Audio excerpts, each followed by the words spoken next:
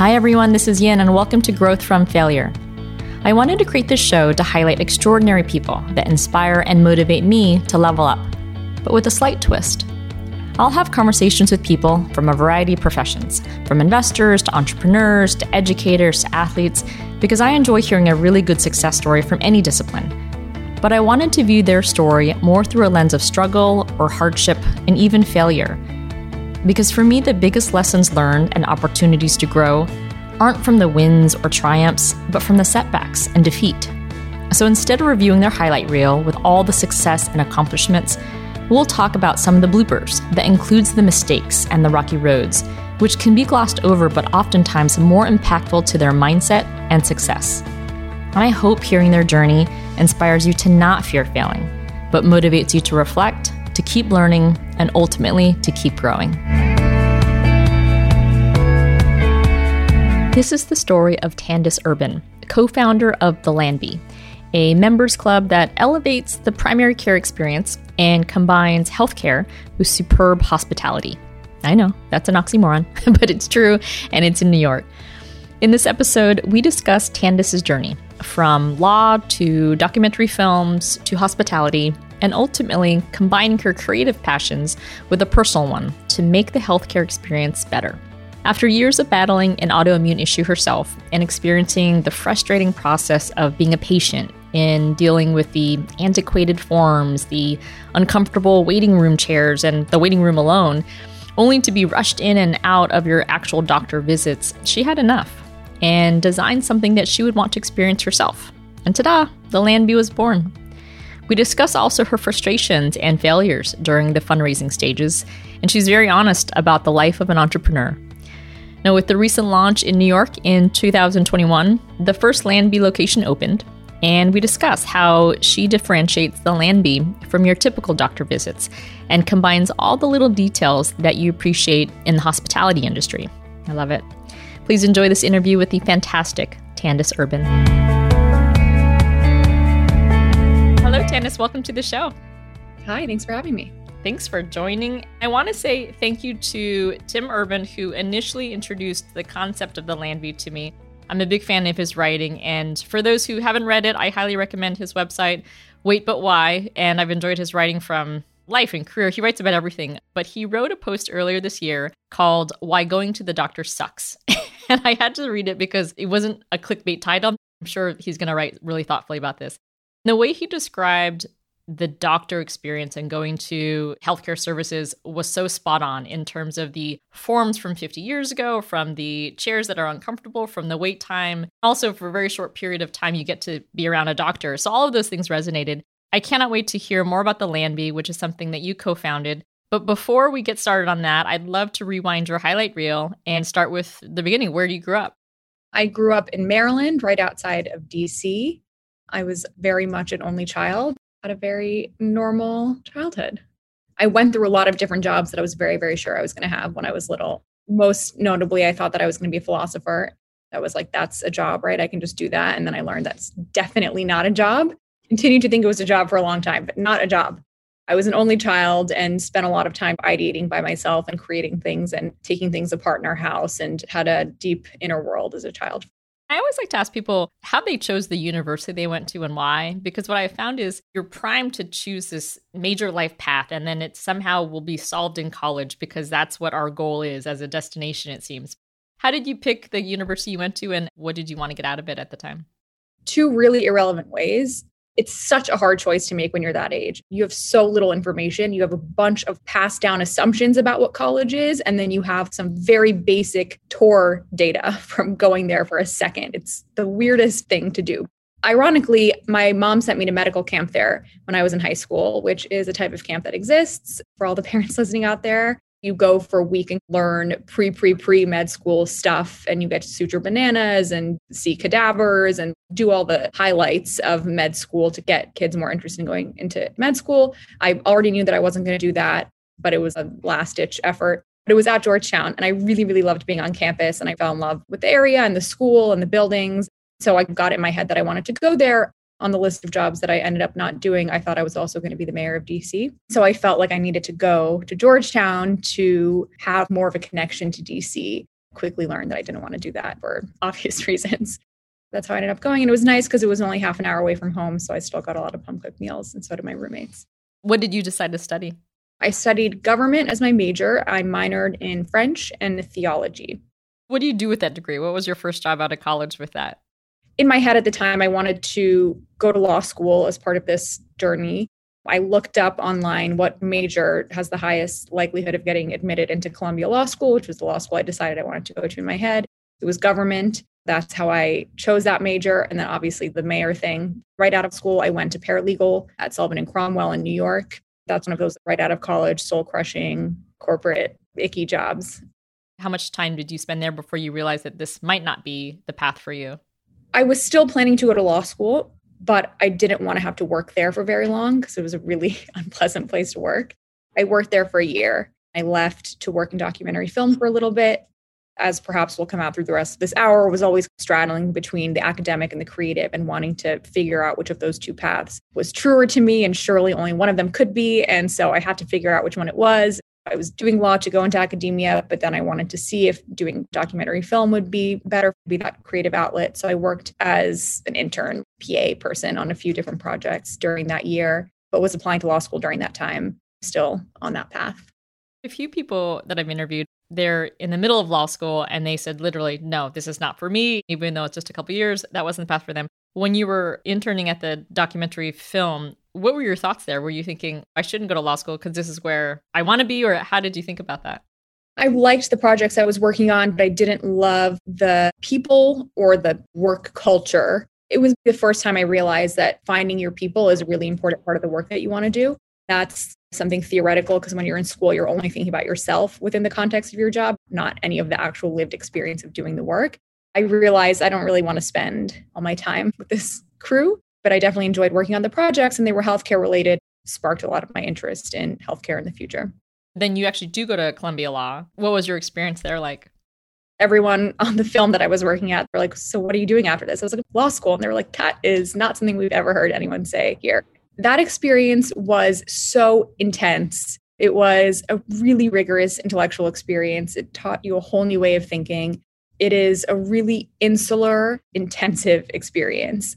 By my second year, I knew that I wasn't going to do that. A lot of people figure that out halfway through, but I decided to stick it out for satisfaction reasons. It was unsatisfying to leave in the middle, and there was still so much to learn. I think I was able to enjoy the second half a lot more than the first half because I could just be more curious and have more brain play and take the classes I really wanted to take. What do you do after you realize law is not for you, but you have this Columbia Law School degree?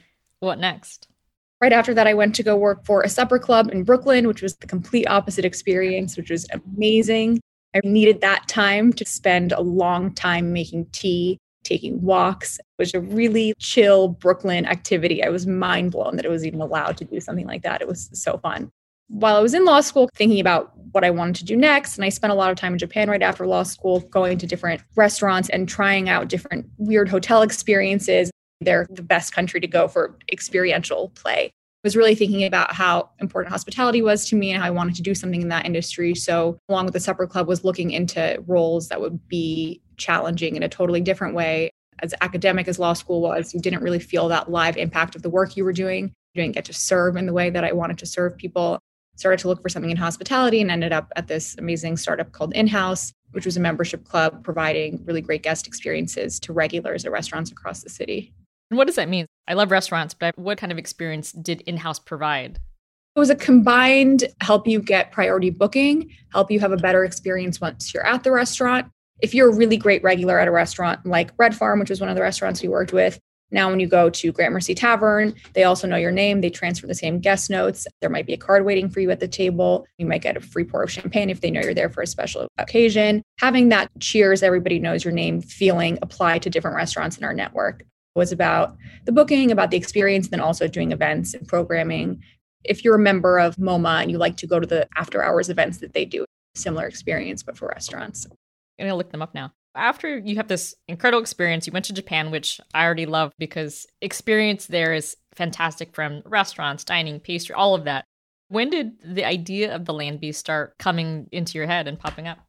A second track that's happening this whole time is I'm dealing with this autoimmune disease in my eye, spending a lot of time in the doctor's office, spending a lot of time doing research and trying to be my own advocate and figure out what's happening, physically being at the doctor's office a lot. And as you write in this post, dealing with the wait and the unfriendly people and the chairs and the smell and the hand soap, every little detail, which was so cloying when you're spending so much time there. This is my part-time job and it's the worst office ever. It's such a bad experience. At the same time, working with all these great regulars at restaurants. I remember on my way to a doctor's appointment, taking a bottle of wine for my doctor for the holidays and feeling like I'm a regular here in the same way our members are regulars at these restaurants. Why doesn't that same level of high touch hospitality exist in this other, arguably much more important service industry where what is at stake is your health? We should be treated with the utmost respect and the greatest hospitality. And yet we're getting the worst service we get across any service industry. And it was an appalling concept. I was spending so much time with these great restaurateurs who were thinking about what side of your wrist does somebody see when you put the plate down? How do we greet somebody? Danny Meyer saying, we never say, how are we doing at this table? You're not sitting at the table. Every single little word choice, so thought through. It's so not the case in healthcare. I'd started thinking about it in that context and also thinking about where I felt like I really had something to add to the conversation. And whereas I loved working in hospitality, I felt like they were doing just fine. And there wasn't a really big gap or a really huge need. I could throw my restaurant idea into the ring, but it wasn't going to move the needle. Whereas it felt like I really had something to say in the conversation on healthcare and hospitality. It finally crystallized. It was just so cheesy and stereotypical, but it was a total shower idea where I came out of the shower and got out my notebook and I was like, it's going to have this and this and this and this. We're going to have nap pods, merry-go-round, and just all these things that obviously are no longer part of the product. Getting to have that fun brainstorm of this is what a great doctor's office could look like. There were models out there and there are models out there. We're not the only ones in the space, but I wasn't aware of any of those places yet. So it was just from scratch, what could this look like? I know we had a prior conversation, but I love very simply that you said, I have something new to say in healthcare. And I love the vision that you're pursuing. What is the Lambie? Where did the name come from? What does it mean? The Lambie is a made-up name. We did a lot of different name ideating. And one of the things we were doing is looking at old doctors and famous literature. And we came across this patient, Lambert. He was a hypochondriac, worried well patient. And we shortened that to Lambie, added a "the" in front of it because we really wanted to have more of that elevated hotel feel and less of a medical name. And then the domain name was available, match made in heaven. I've since learned that Lambie is a type of buoy. So I'm still looking for the work in for that, how I can get a life rafty buoy analogy, but it's not quite working right now. You'll get there. The mission I love is twofold. If you could expand on both the care and the delivery. The way we started was going and making a list of every single thing that's wrong with going to the doctor's office. For me, a lot of those things fell into the delivery, the experience of it. And for my partner, Chloe, a lot of it was in the care coordination and the lack of good, high quality care.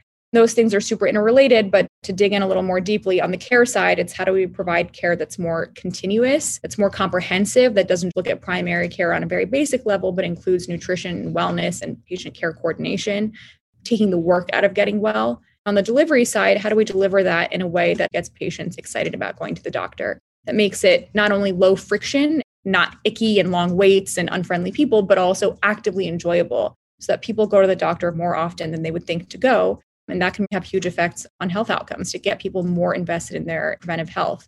We've seen this huge shift in the wellness industry in the past few decades, and more recently in the past decade, of people becoming more educated about health and wellness and getting more excited about the coolness of wellness. That's really great. There's a little bit of danger in that, and we want to help people sift through the noise of what's real and what's not. But generally, we're in this upswing of people understanding health a little bit better.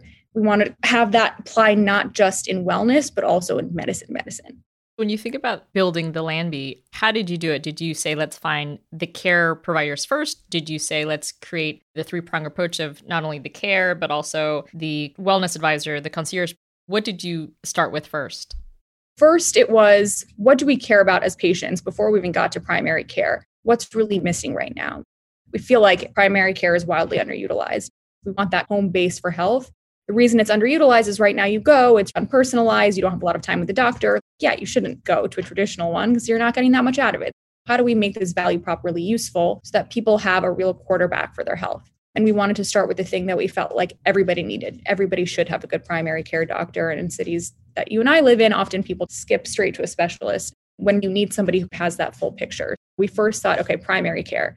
what does real primary care look like? What's missing from it right now? We had many different iterations of that 3-person care team model, and there was 4, and then there was 3, and then there was 2, figuring out who exactly is part of the model. And then it was, what other adjacent products do we offer here? Do we have things on site? Do we refer out? How big is the space? So starting to build out our financial model, thinking about what the price point was going to look like. We did all of this concept building before we did anything else. And we started right before COVID. So we also had the luxury of having all this time. Doctors were not available to get on the phone because they were in crisis mode at work. We were in our own little pot stewing and thinking about what we wanted to do. It's a luxury that I think a lot of companies don't have, to get to just sit and think for so long. That was definitely how we started. How did you meet your co-founder, Chloe? I had been working on the project for just a short amount of time, and I was in a yes to all meetings mode. I had a friend who said, I know somebody who's super into this topic as well.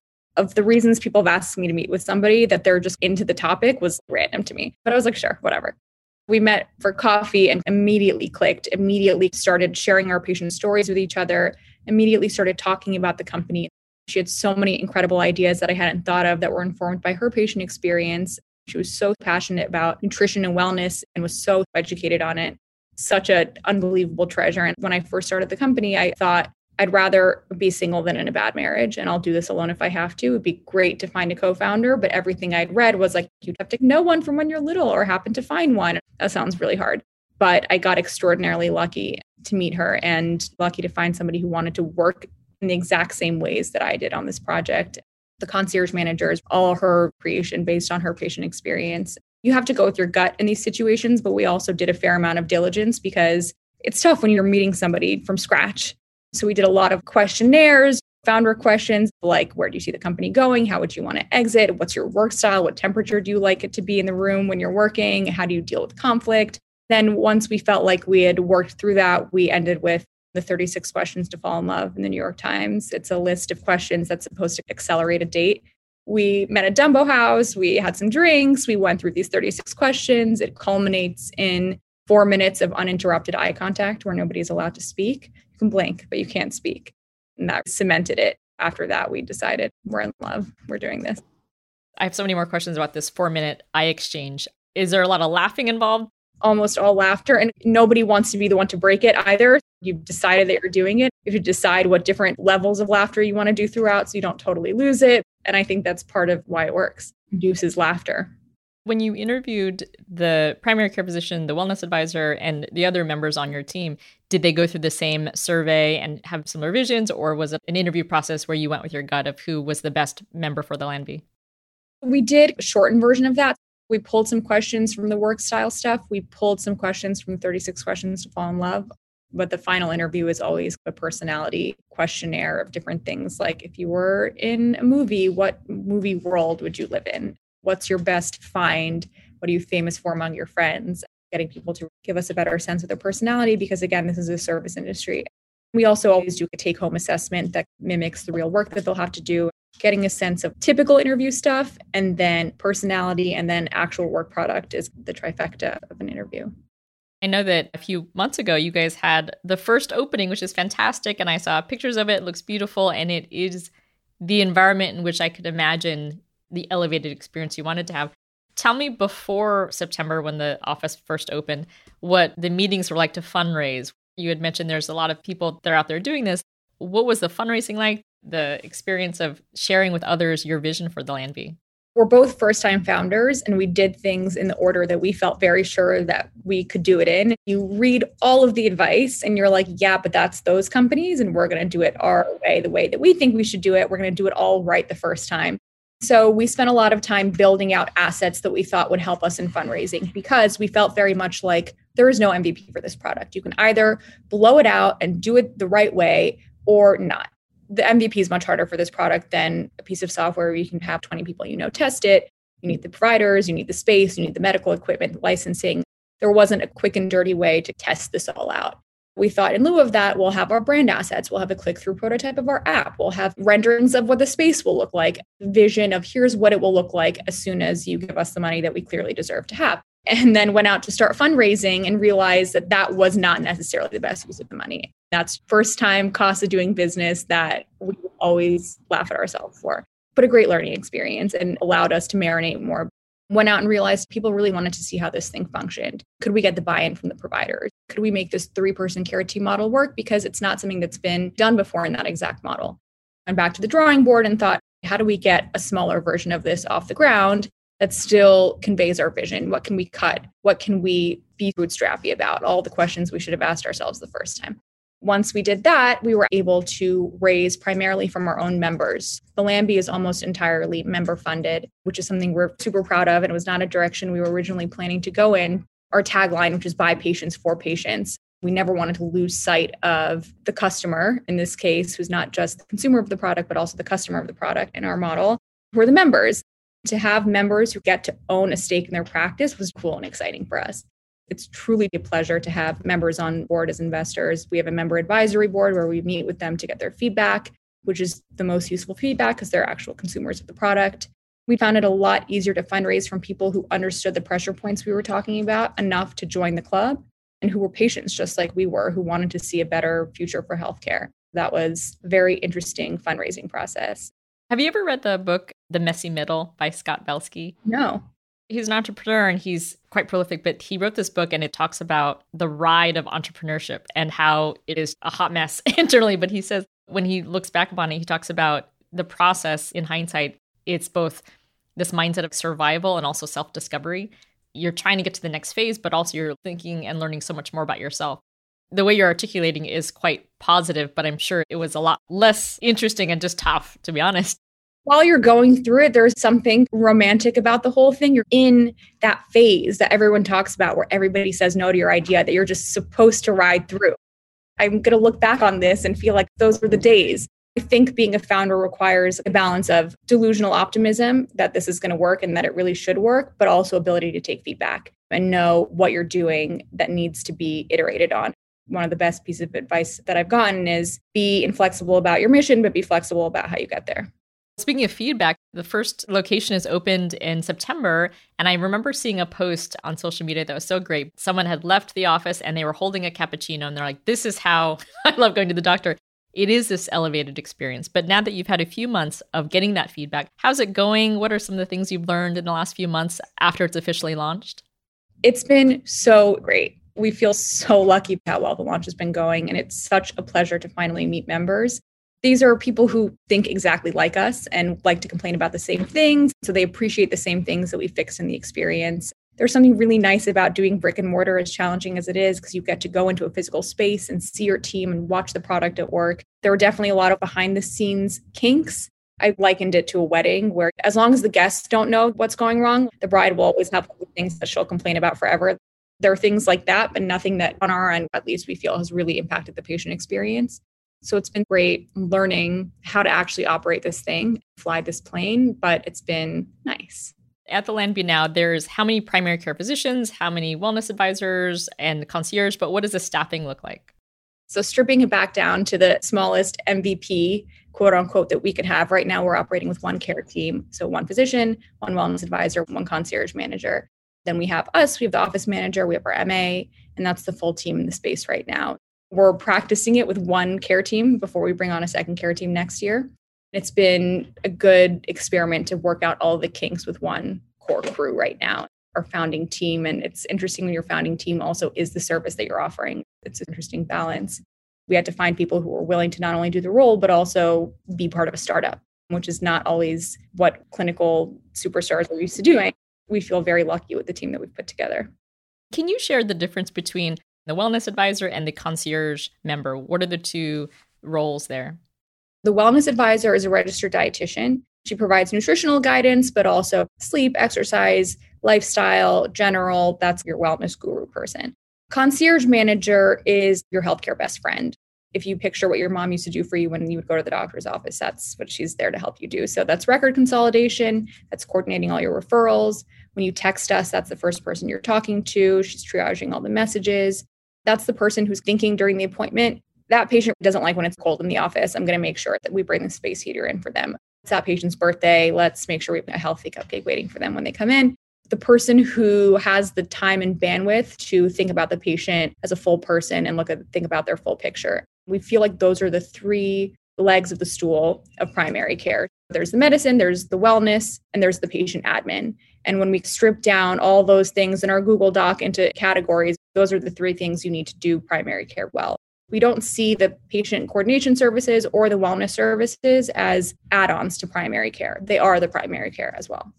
I remember listening to an interview that the founder of DoorDash did, and he talked about the early phases of building the business and getting customer loyalty. Little things remind me of the way that you're describing the concierge service, where if in the early days of food delivery at DoorDash, they remembered it was someone's birthday or in their profile, they mentioned that they would give a balloon or an extra this or that. And that was during the feedback, what people remembered and what brought them back and gave them the ability to tell other people, hey, this service DoorDash is great. I could only imagine what it's like to have an appointment at the Landby with all the things that you're talking about, where it's so far just a really bad experience and process for me in my personal experience that I would then say, oh my gosh, I went to this one place and it was just amazing for XYZ reasons. Just starting from the concierge care, I could see how that is already so elevated. There's so many great examples of this in the hospitality industry, and it's taken so long for it to come into the healthcare sector. So we're really excited to get to surprise and delight our patients like that.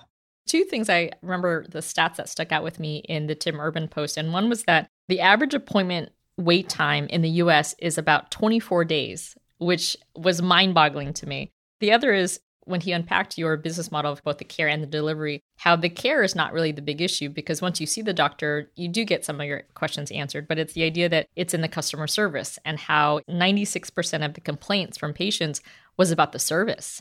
I love how you're focusing on the delivery side. Problem is, without good delivery, none of the care stuff can get done. Longer appointments, shorter wait times, faster turnaround are all part of the delivery that allow for good primary care to actually happen. And patients notice the service. It's just that there's nobody responsive to it right now because while patients are the consumer of that healthcare, they're not really the customer of that healthcare. They're the employers, the insurers, all these other major players who are the real payers in the system. The physicians aren't incentivized to solve the customer service problems, nor are they trained to do it, nor do they really have the time to do it. Because of that model, they're also losers in this game where they have to take on way too many patients and think about volume over quality. And so we like to think of this as we're solving a problem both on the provider side and on the patient side. I'm looking forward to seeing the Landby grow and hearing all the wonderful positive stories about the service there. If you don't mind, I'd love to switch over to the questions I ask all my guests. Let's do it. Who or what inspires you?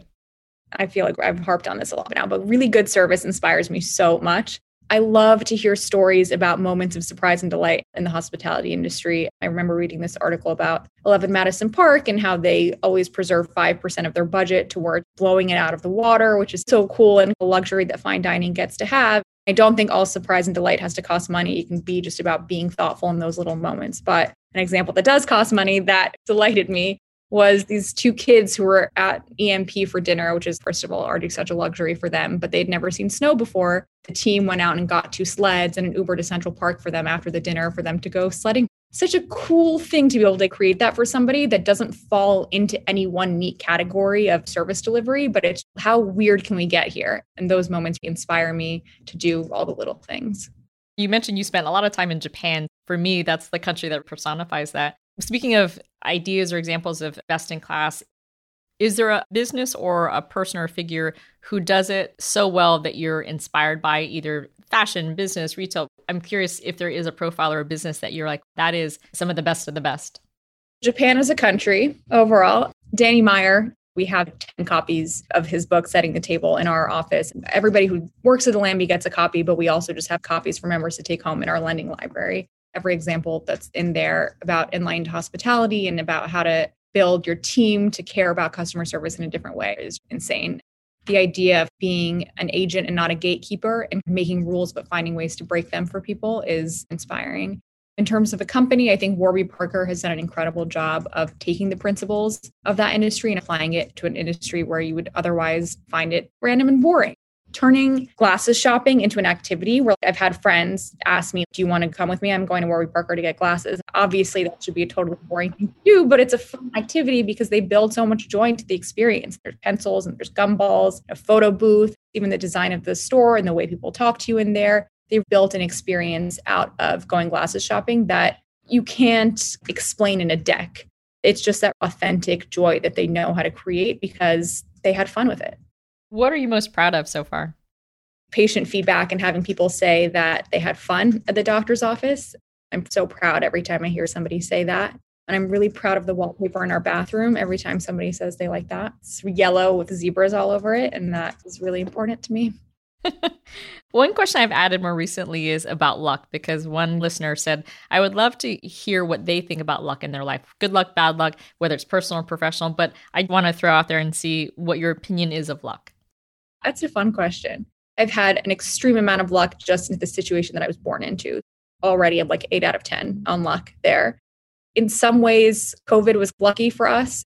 And the timing where we were within our business, we were lucky we didn't have a lease yet. We were lucky we needed to be in that ideation phase during that. We were lucky it changed the way people think about their health in a more heightened way.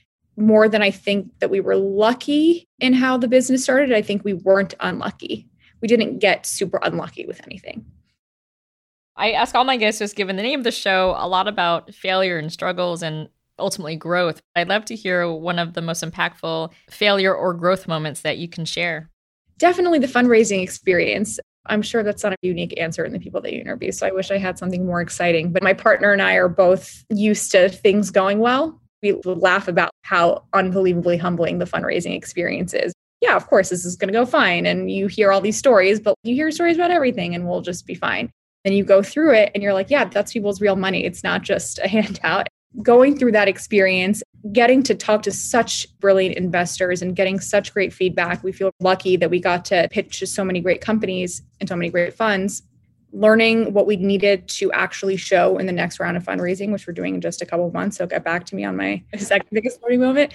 Being at this turning point and realizing we're currently not funded. We have so much put into this. We don't want to fall prey to the sunk cost fallacy, but we really think we have something here and we really think this needs to exist. How do we make this work? Pivoting from the traditional fundraising strategy to that member fundraising strategy, which in many ways was so much better for us and more meaningful and special to us, was one of the greatest moments where we felt like you can turn things around and you can make lemonade out of lemons and use a challenge to your advantage. It's all about the recovery. We spoke in a prior conversation, and I love how you track it too. I spent a lot of time researching Airbnb when we first started this company because I think they're so inspirational in how they did things. Plus, one of their decks is free online. Always look back and like, is this as okay as the Airbnb deck? I remember hearing in an interview that they had done 60 pitches and they'd all failed. It was 60 until they got someone. I had that number in my head. You have to do so many pitches to make this thing work. You have so many great conversations and investors you'd love to work with and so many total waste of time conversations in there as well. I had this metric in my head that that's what I had to do. I don't know where that number falls within other people's rankings, but it was definitely a high number. I love that you then pivoted, and whether it's fundraising meetings or the feedback, ultimately something changes. And so I love the membership model. What does it look like now?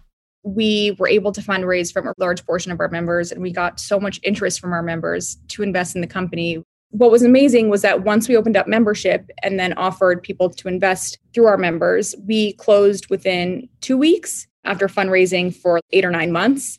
It's one of those things, once you crack, all the dominoes finally fall. We closed off our membership to a wait list because we wanted to be able to onboard our members in methodical fashion, learn along the way about how long it actually takes to onboard our members, and make sure that our early members got really good access to appointment times. Now that we've onboarded those members, we've opened up our membership to new people to sign up. That's been really fun. It's been so great to get to know these early birds who signed up for our club before we had a location, before we had a doctor, who just read that article like you did and agreed with the patient experiment that we were trying to create. They'll always hold a very special place in our hearts. I know you have one new member coming because it's a friend of mine, Amanda. She's a 3-time cancer survivor, and she had met Chloe out and had bonded and said, of all my experiences going to all the hospitals, this sounds like a delight. So I know she's going to sign up after getting up the waiting list. Another question that a listener had suggested to me is about success. When you ask generically what success means to a lot of people, you could hear the boilerplate answers of doing good, creating impact. It's really never about the money. But in actuality, if you look at the time spent, it's more focused on the commas and the zeros in a balance sheet versus true impact. I'd just be curious what success means for you. I have a very specific notion of what it would look like for me. I'm always blown away with how much people just take it in the medical industry. Like, yeah, I never really thought about how long the waits were. I'm like, you didn't? It's infuriating to me every single time I'm in there how much my time is being wasted. And they're like, I guess I don't get that much time with my doctor, or that front desk really is unfriendly. If I could move the needle with the expectations that people have around going to the doctor, then I think we will have succeeded at the Lambie. I want people to think differently about how they should be treated as a patient. I want them to get more annoyed when they're at the doctor's office. We've had some patients who send us waiting room selfies when they've been in the waiting room a long time. I'm like, yes, this is the energy that we need to bring. That shift in consumer demand and expectations can move this industry forward. There's so much opportunity for so many different iterations of things like the Lambie to come out and help patients have better access to direct care. My hope for the Lambie is that it sets higher expectations for patients. Even you describing your business model already elevates my level of thinking, because I admittedly go to the doctor after the fact. When something is hurt or I'm injured, I don't focus on the wellness part, whether it's the sleep or nutrition and all the things I know make me healthier. I don't think about it as much. It's the idea of getting that personal care, sign up for this appointment or that appointment, that concierge service. I just love the concept of. What's next for Tandis? You talked about the Lambie and your goals there, but what's next for you personally? They're so intertwined. The goal for the Lambie would be to open up 20 of these across the country and make ourselves the leading voice in the conversation around patient experience and patient care, expanding into things outside of primary care, but crush primary care first, continuing to be not just a company, but hopefully a thought leader in that industry. Where can people find out more about you and the Lambie? At thelambie.com. And you would think that's an easy thing to spell, but apparently it is not, which we messed up in our naming, but it's the Lanby. Wonderful. I'll make sure to link it to the show notes. Well, Tandis, thank you so much. I had a blast learning more about the Lambie and also about your journey. Likewise. Thank you so much for having me.